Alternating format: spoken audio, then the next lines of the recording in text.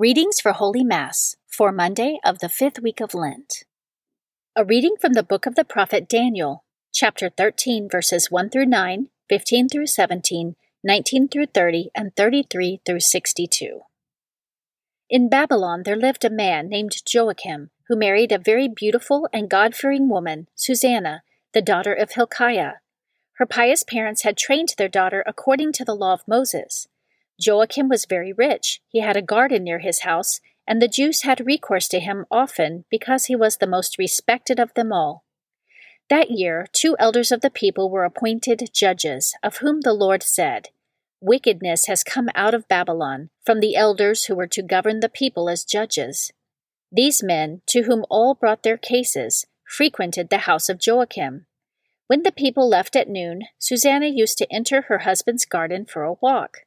When the old men saw her enter every day for her walk, they began to lust for her. They suppressed their consciences. They would not allow their eyes to look to heaven, and did not keep in mind just judgments. One day, while they were waiting for the right moment, she entered the garden as usual, with 2 maids only. She decided to bathe, for the weather was warm.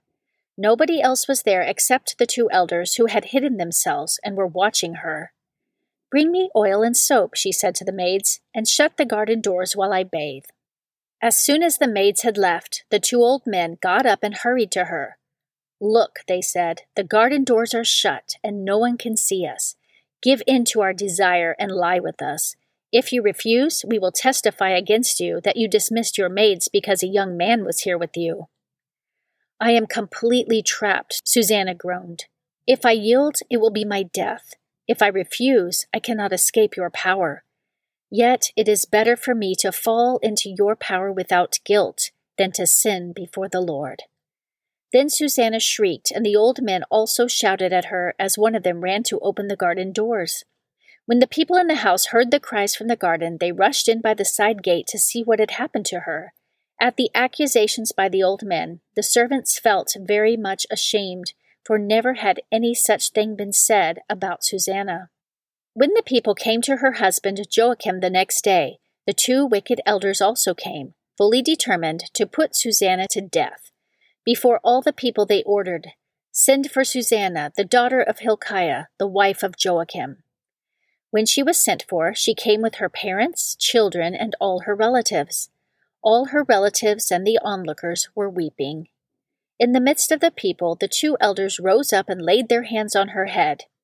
Through tears, she looked up to heaven, for she trusted in the Lord wholeheartedly.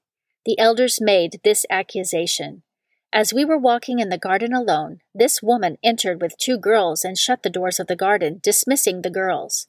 A young man who was hidden there came and lay with her. When we, in a corner of the garden, saw this crime, we ran toward them. We saw them lying together, but the man we could not hold because he was stronger than we. He opened the doors and ran off. Then we seized her and asked her who the young man was, but she refused to tell us. We testified to this.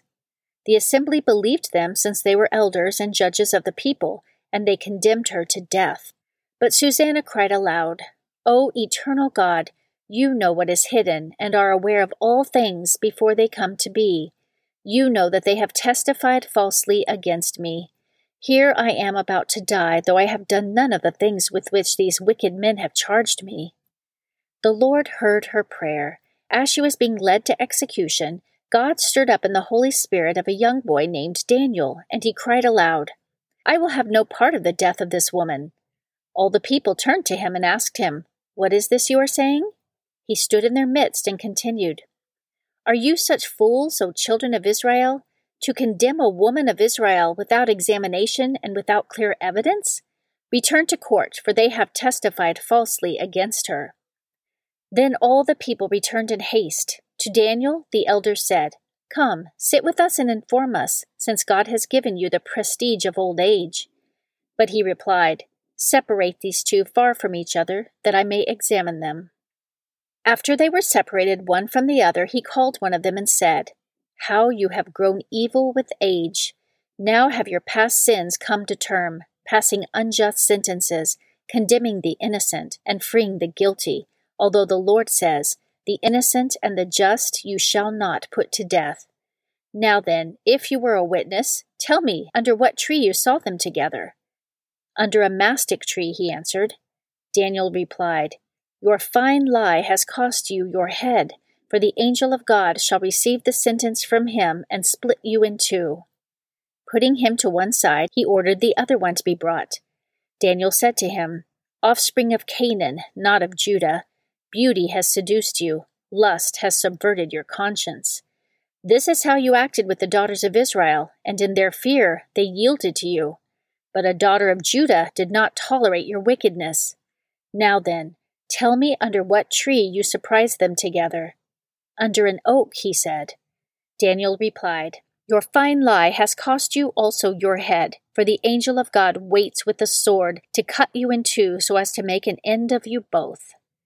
The whole assembly cried aloud, blessing God who saves those who hope in him. They rose up against the two elders, for by their own words Daniel had convicted them of perjury.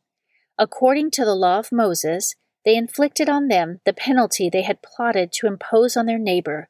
They put them to death. Thus was innocent blood spared that day. The word of the Lord. Responsorial Psalm, Psalm 23. Even though I walk in the dark valley, I fear no evil, for you are at my side. The Lord is my shepherd, I shall not want. In verdant pastures he gives me repose. Beside restful waters he leads me, he refreshes my soul. Even though I walk in the dark valley, I fear no evil, for you are at my side. He guides me in right paths for his name's sake. Even though I walk in the dark valley, I fear no evil, for you are at my side with your rod and your staff that give me courage. Even though I walk in the dark valley, I fear no evil, for you are at my side. You spread the table before me in the sight of my foes. You anoint my head with oil, my cup overflows. Even though I walk in the dark valley, I fear no evil, for you are at my side. Only goodness and kindness follow me all the days of my life, and I shall dwell in the house of the Lord for years to come. Even though I walk in the dark valley, I fear no evil, for you are at my side. A reading from the Holy Gospel according to John, chapter 8, verses 1 through 11. Jesus went to the Mount of Olives, but early in the morning he arrived again in the temple area, and all the people started coming to him, and he sat down and taught them. Then the scribes and the Pharisees brought a woman who had been caught in adultery and made her stand in the middle. They said to him, "Teacher, this woman was caught in the very act of committing adultery. Now in the law, Moses commanded us to stone such women. So what do you say?" They said this to test him so that they could have some charge to bring against him. Jesus bent down and began to write on the ground with his finger. But when they continued asking him, he straightened up and said to them, "Let the one among you who is without sin be the first to throw a stone at her." Again, he bent down and wrote on the ground. And in response, they went away, one by one, beginning with the elders. So he was left alone with the woman before him. Then Jesus straightened up and said to her, "Woman, where are they? Has no one condemned you?" She replied, "No one, sir." Then Jesus said, "Neither do I condemn you. Go, and from now on, do not sin any more." The Gospel of the Lord.